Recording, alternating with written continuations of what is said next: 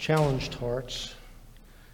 Lord, we thank you that you're in control and that things are in your understanding and that nothing catches you by surprise.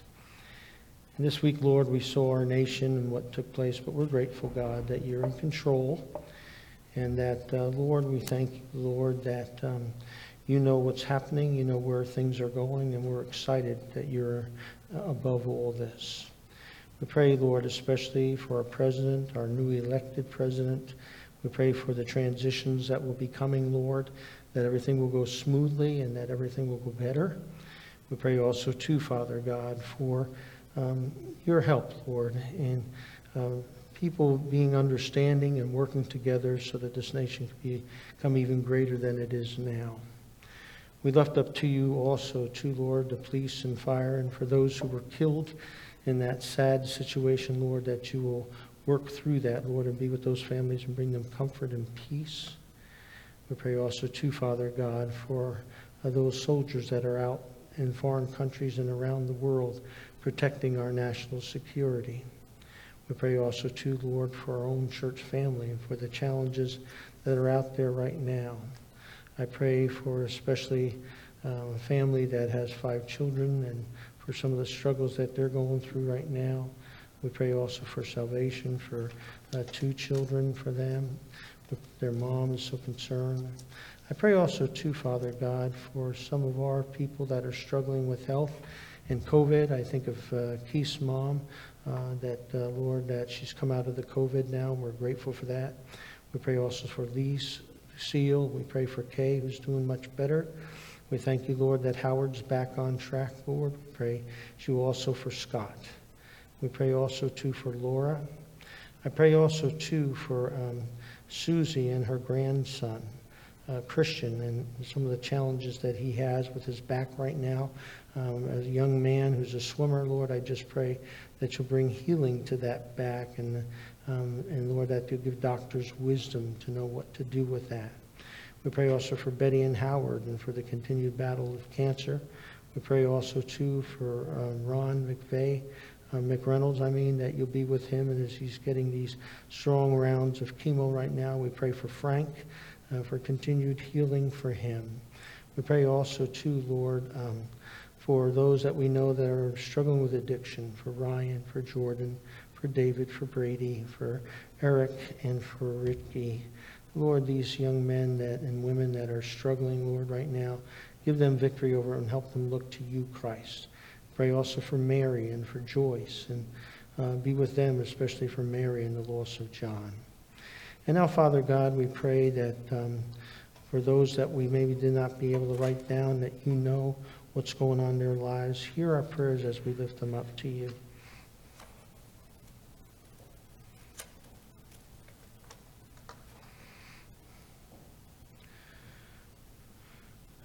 I pray for a young man's family who died of an overdose this week, Lord. Just be with them. Bring comfort. I pray also, too, for 2 young men who are very angry with each other in their home, Lord. I just pray that peace will come to them. Pray also, too, for other families that are going through difficulties. I think of those who are going through divorce right now, Lord, and it's ripping apart their families. Jesus, bring your comfort and strength to them. And now, Father, I pray that you open your word to us in these times that are unsure and troubling, Lord, that, Lord, you can bring comfort through the scriptures and give us the victory that we need. In Jesus' name, amen. Some of you have heard or read about or even seen the beautiful tower called the Leaning Tower of Pisa. Now, that tower is not known because of its height or even its structure, but it's known, and it's been since, it's only 179 feet tall. It's known because of the failure that it has, that it's falling. It was built back in 1173, and it's basically falling every year 1/20th of an inch. Now, after 800 years, it's really leaning over. In fact, they tried to have to fix it back in 2007 because they were afraid that it was going to collapse very soon. And so they shored it up, but they know that if there's one flood comes or one problem comes, it could easily go over. And the reason why it is the way it is because they built it on a poor foundation. Pisa means marshy land. And what they did is they built that tower on this marshy land, and that's why it continues to sink and fall. And that's one thing that Peter's worried about today. Peter's worried about the foundation that the believers like you and I build for our lives so that we can withstand the trials and tribulations of life.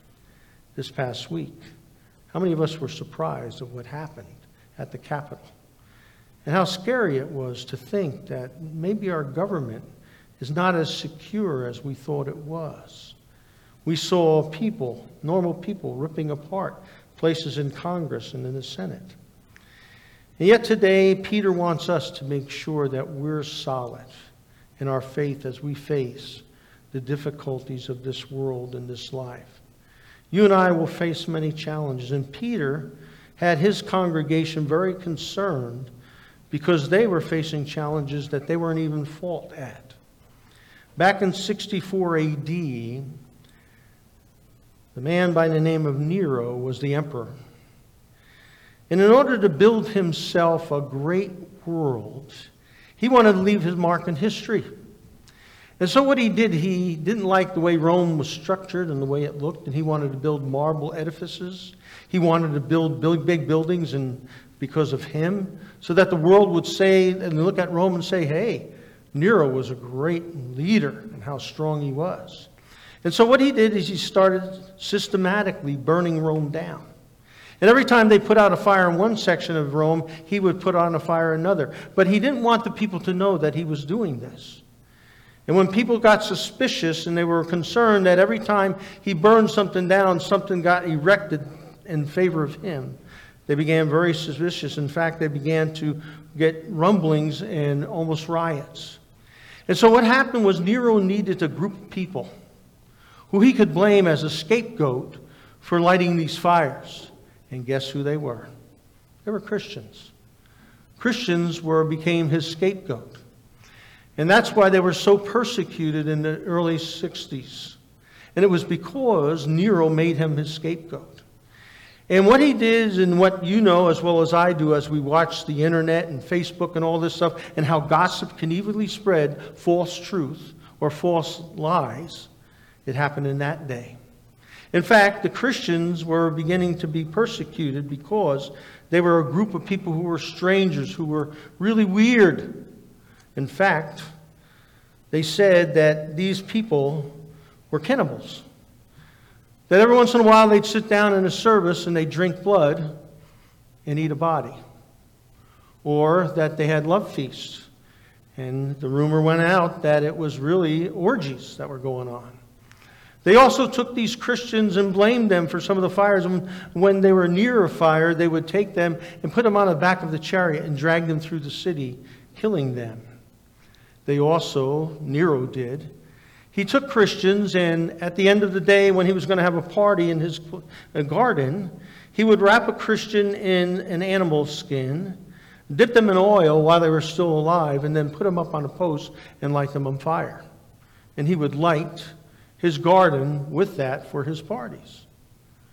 They also put him to the lions in the Colosseum and see how they would react and run and how the lions would chase them down. It became a sport. People loved to watch these games. They also watched the gladiators come and hack at him.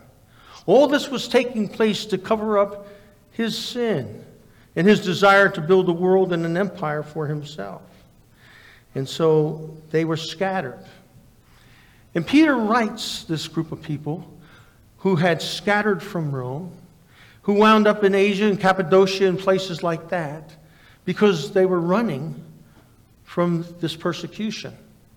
And they were also trying to live in the Roman Empire, but were being persecuted even in their own neighborhoods. We see here, Peter starts out, Peter, an apostle of Jesus Christ, to those who reside in the aliens, scattered throughout Pontus, Galatia, Cappadocia, Asia, and Bithynia. Peter was talking to these people who were scattered, because of the persecution that they were under. And they were still under that persecution in the Roman Empire, but they were scattered about, and they sometimes were persecuted in places that were not near Rome. And here they were dealing with persecution. And the church of Jesus Christ was persecuted. And because of that, Peter wanted to console them, give them the foundation that they need in order to handle and deal with these crises in their lives. And so he does. And that's why we have 1st and 2nd Peter to them. And that was only part of it. Part of it was because they were people in their own neighborhood who turned on them and turned them in as Christians. And they began to drag them out of their homes and beat them. This is the place that Christianity was at this time that Peter writes to them to encourage. I don't know if you've ever had that in your own life, or have you known people who've been persecuted for their faith in Jesus. I know my own self personally that I've dealt with some families who were very upset when we would lead people to Christ, or when we lead people to Christ, and they mock their family. Sometimes they don't even invite them to the reunions anymore for the family. They cast them out. I know families who basically had funerals for their children because they didn't want them anymore, because they had accepted Jesus. And that was anathema to them and to their faith. There have even been people who've been murdered. And here we have it. They were being ridiculed. They were being persecuted. They were struggling. And Peter wants to encourage them. He wants to help them through the crisis so they can withstand whatever is thrown their way and whatever's after, whatever pressure they have. You and I go through things in our lives every day. Sometimes it's a crisis. Sometimes it's pressure. But we're all given things that sometimes puts our faith on the line. And we see that. And Peter is saying, since your life has been changed, that's what happens with us. When our lives are changed in Jesus Christ, we're different people. Salvation makes us a stranger to this world.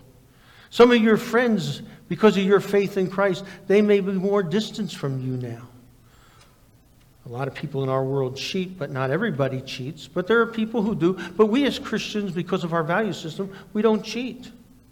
There are people that lie in this world. Not everybody lies. Not even non-Christians don't lie. But there are people that do. But we as Christians never do, because we walk with Christ. And we want to show that witness for Jesus Christ. And there are people who do all kinds of things. Some of them worship money. Some of them worship sex. Some of them worship many different things. And in 2021, how do we live as Christians in a world that is continuing and progressively getting non-Christian, and that the values are being pushed out? For instance, for a businessman, that he decides as a Christian he won't cheat or lie or double-cross people, and he'll charge them a fair wage. Or for the husband or the wife who walk very boldly about their faith and their marriage and will stick to their marriage. Or for the Christian teenager who is in high school or in college, who is being challenged by their value systems of drugs, alcohol, sex. Where will they be and how will they stand? What foundation do they have? To the worker at the job, that he works for the Lord and not for man, and he does quality work and doesn't fudge on things. Or for the person who's depressed, they don't go to the bottle. Or to the person working in an office, doesn't use profanity, but walks in a different level. You see, all this affects how we live. And we need the foundation of Christ to evidence Christ out in our lives every day. And this is what Peter wants. In a world not isolated, but people who are living in the world and bearing fruit for Christ in their work. And that our condition is we're strangers. We're going to be looked on differently. We're going to be challenged by that. And we're going to be met with sometimes great opposition. See, Nero had the people convinced that Christians were fools.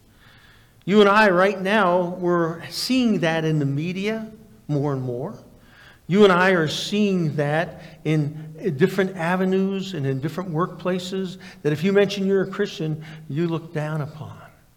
And how do we stand strong? Peter's telling us right here today.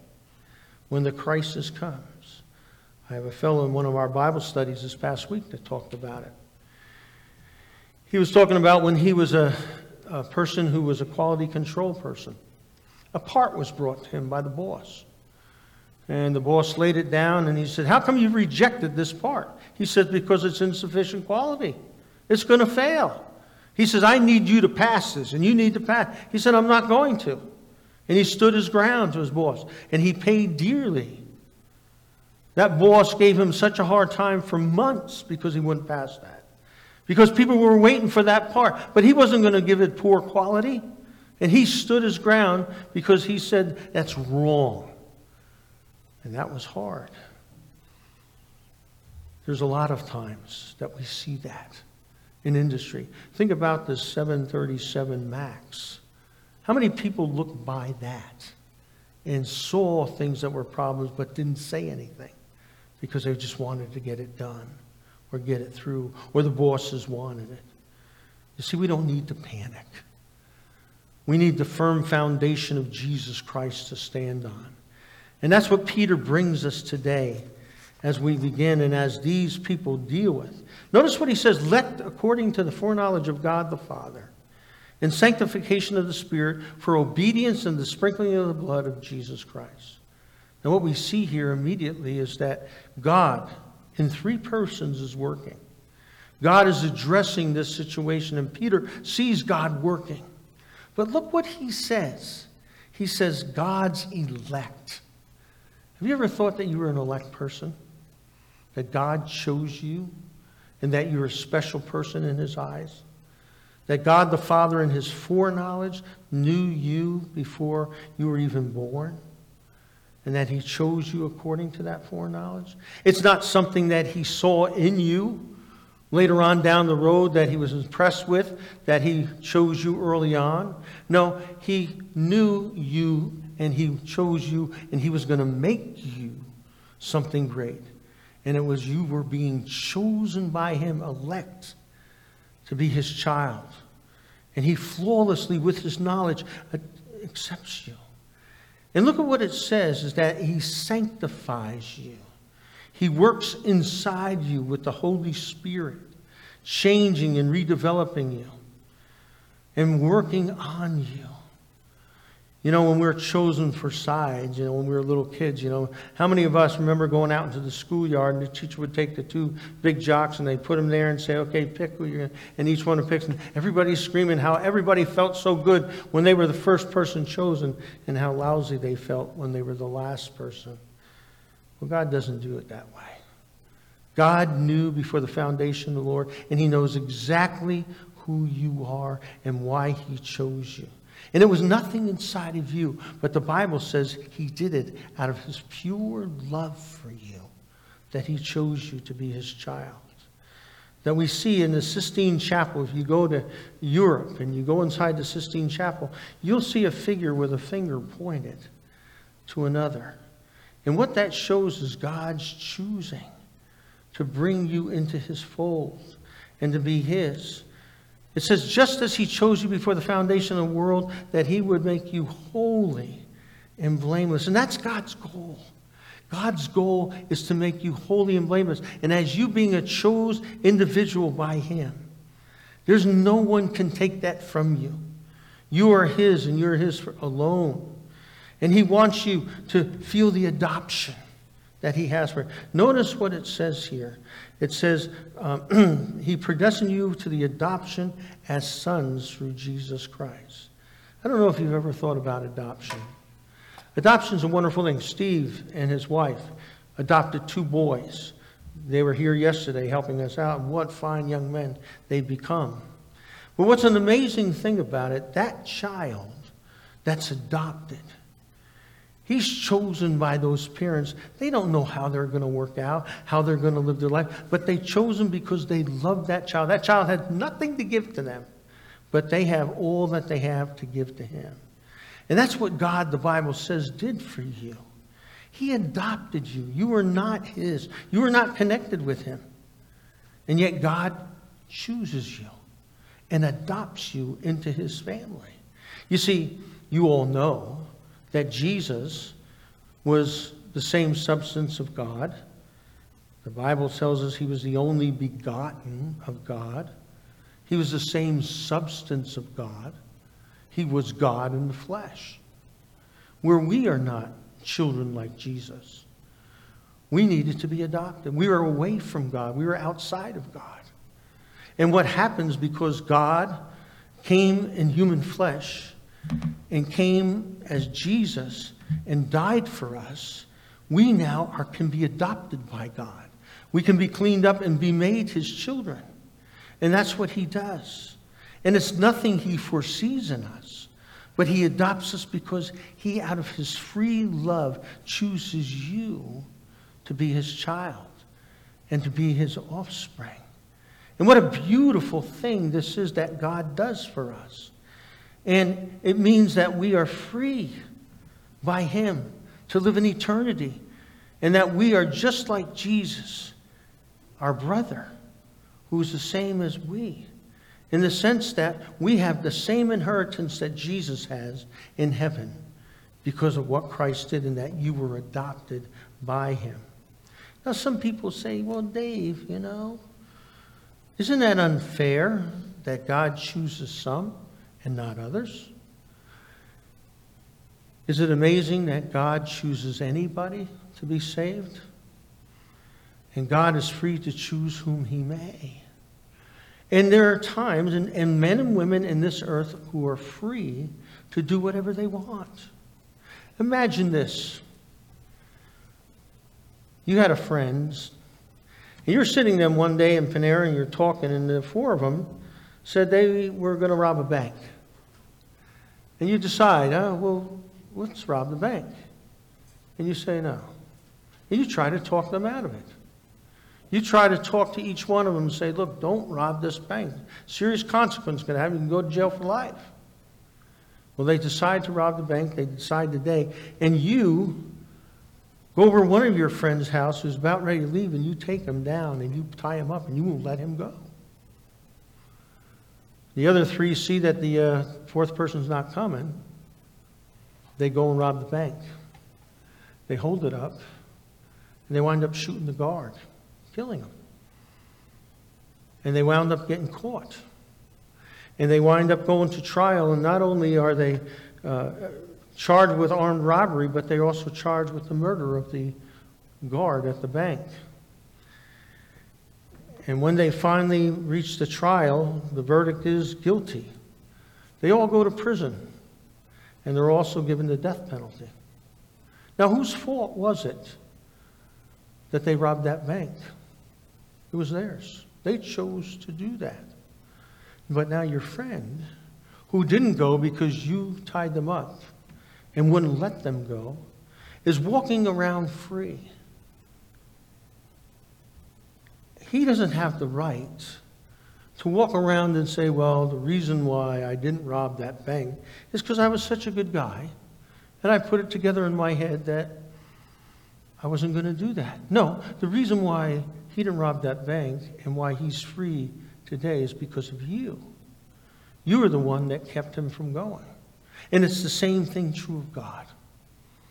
God chooses us not to become the robbers and saves us from the death penalty. And that's what Christ did. When he called you and he chose you, he kept you from that and saved you. John says that all the Father gives me will come to me, and the one who comes to me I will in no means cast out. Jesus tells us that what's given to him are those who God chooses, and he gives them, and he no more casts them out, but they accept and receive Christ as their Savior. And notice what he does to us.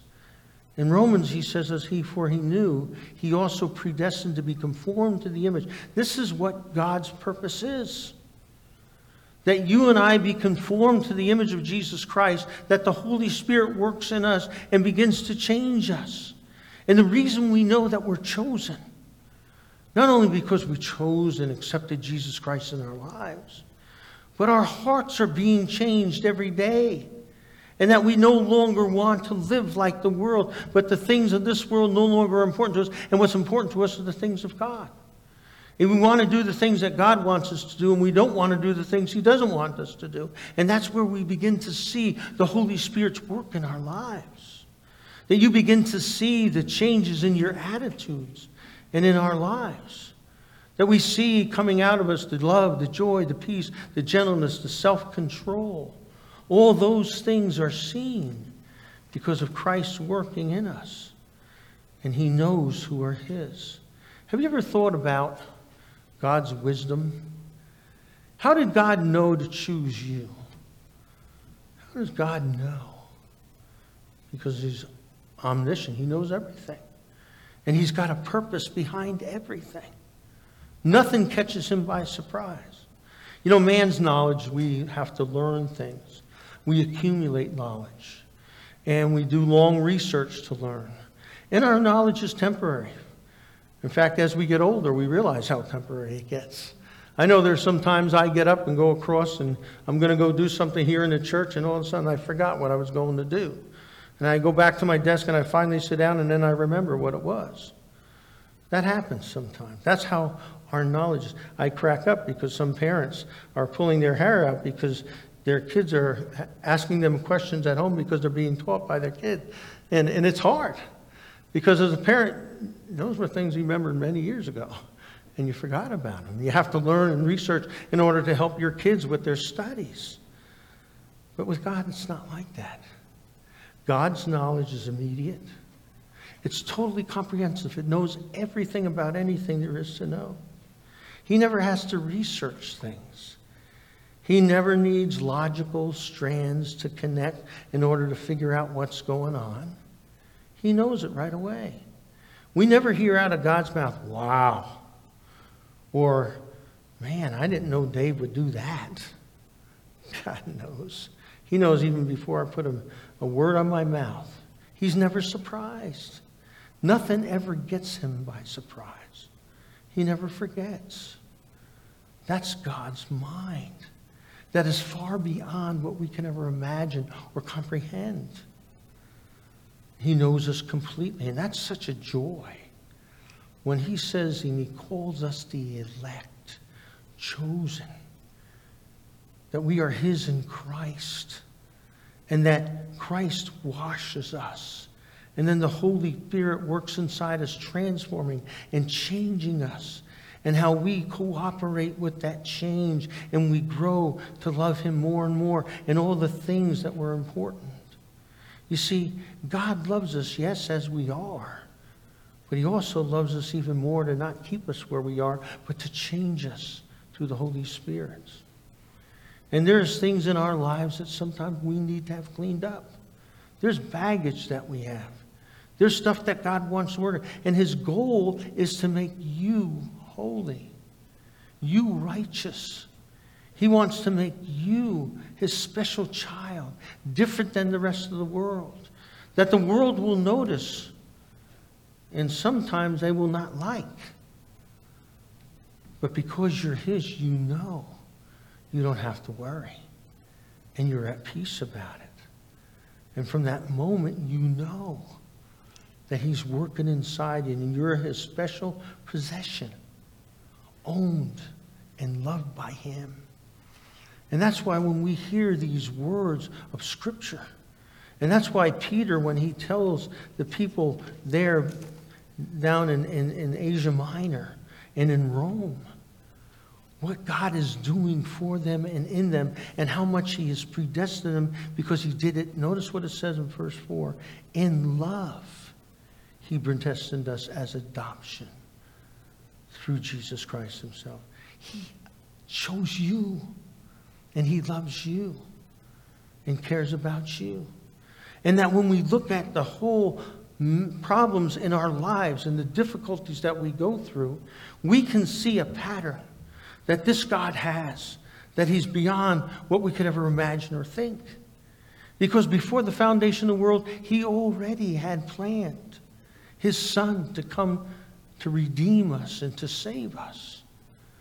You know, it's interesting. We've been going through this class right now on Wednesday mornings in my Bible study. It's called The Cross of Christ. And as we go through it, it's who crucified Christ? You know, back in World War II, Hitler used it so that people would hate the Jews. And he would say that the Jews crucified Christ and killed him, and it would cause prejudice. And so that's why he would try to turn the hearts of Christian people in churches and Lutherans against the Jews and justify his killing of the Jews in that slaughter that he created. But you see, the Bible doesn't say that. The Bible says it was God who put him to death. See, that's God's plan at work. It's there for us to save us. And notice what Peter says here in his sermon in Acts. Him being delivered by the determined purpose and foreknowledge of God. It was God who put Jesus to death. It was God who put his Son out there because of his infinite love to adopt us and make us his own and to save us. And that he used, yes, man's lawless deeds, the Jews and the Romans, and they crucified him with their hands. But it was God who put that all together so that you and I could be saved. And that really, as Luther says it so well, he said it was me that put Christ on the cross. In fact, he said it in a way that's so interesting. He said, I carry in my pockets the nails that put Christ on the cross. We put Christ on the cross. But we really, our sin did. And that God put Christ on the cross to remove the sin from us, to purge us and to make us righteous in his sight. And that he called us into this wonderful blessing of salvation. That's our anchor for our souls. And he loosed the pangs of death. And he raised Christ. And that we're not held by death and destruction in our lives anymore, according to Acts 2:24. And that's because of what Christ had done. And so Peter begins the salutation to this persecuted church. And he really wants them to understand this so that as they go through the difficulties of life, they're not rattled. They're not afraid. Even if death is threatening them, they're not afraid. And notice what he says. Grace to you and peace be multiplied. Now this phrase is used often in Scripture. It's never peace be multiplied and grace to you. Never happens. Because what he's trying to say is that first, the grace of God, his calling, his saving you is what needs to take first. And as you experience it, and as he grows you, and as you come to love God more and more in your life and what Jesus has done for you, you get a peace that comes overflowing in your heart. That no matter what comes at you, you don't have to fear. You know, I love it when I see that in people who I minister to.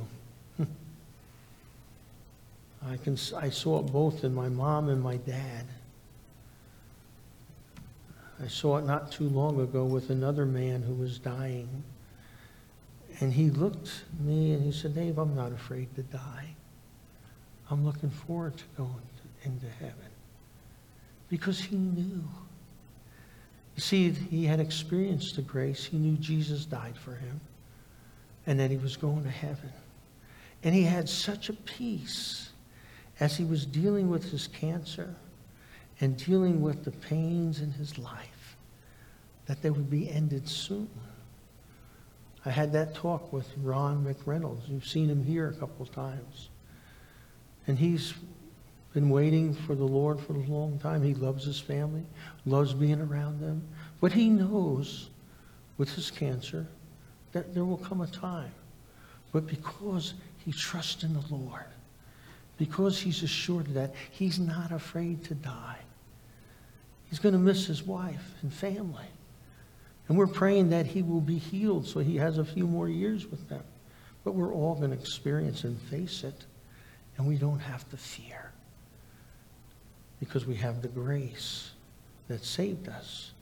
And we have the peace to walk through that. You know, there was a man, Caesar Augustus, who knew a man who was going through a lot of things in his life. And yet the guy slept like a baby every night. And Augustus was troubled by that because he constantly struggled with good sleep. And yet here is this man who had all these problems and difficulties in his life, and yet he was at peace because he had the peace of Christ. And Augustus, even Caesar, had him go and get his bed, his soldiers get the bed, so he could sleep on it and maybe have peace. It wasn't the bed. It's not the sleep number. It's the relationship with Christ.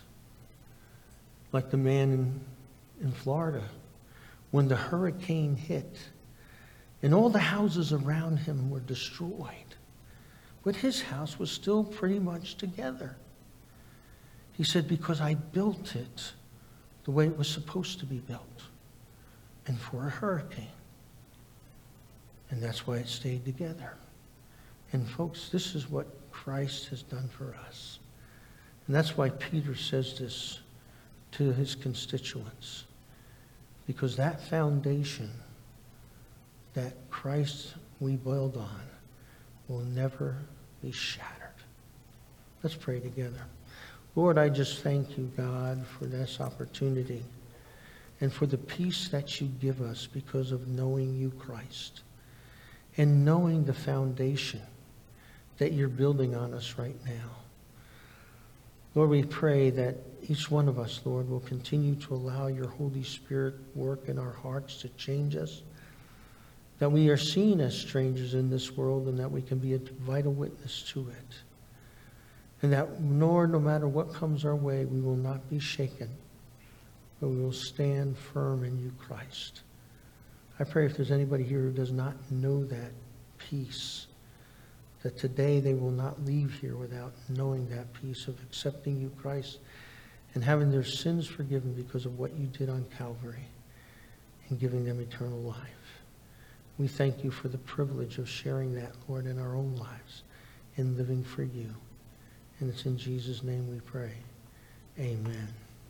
Please rise for the benediction.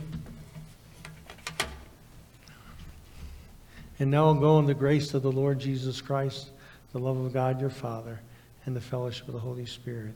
Amen.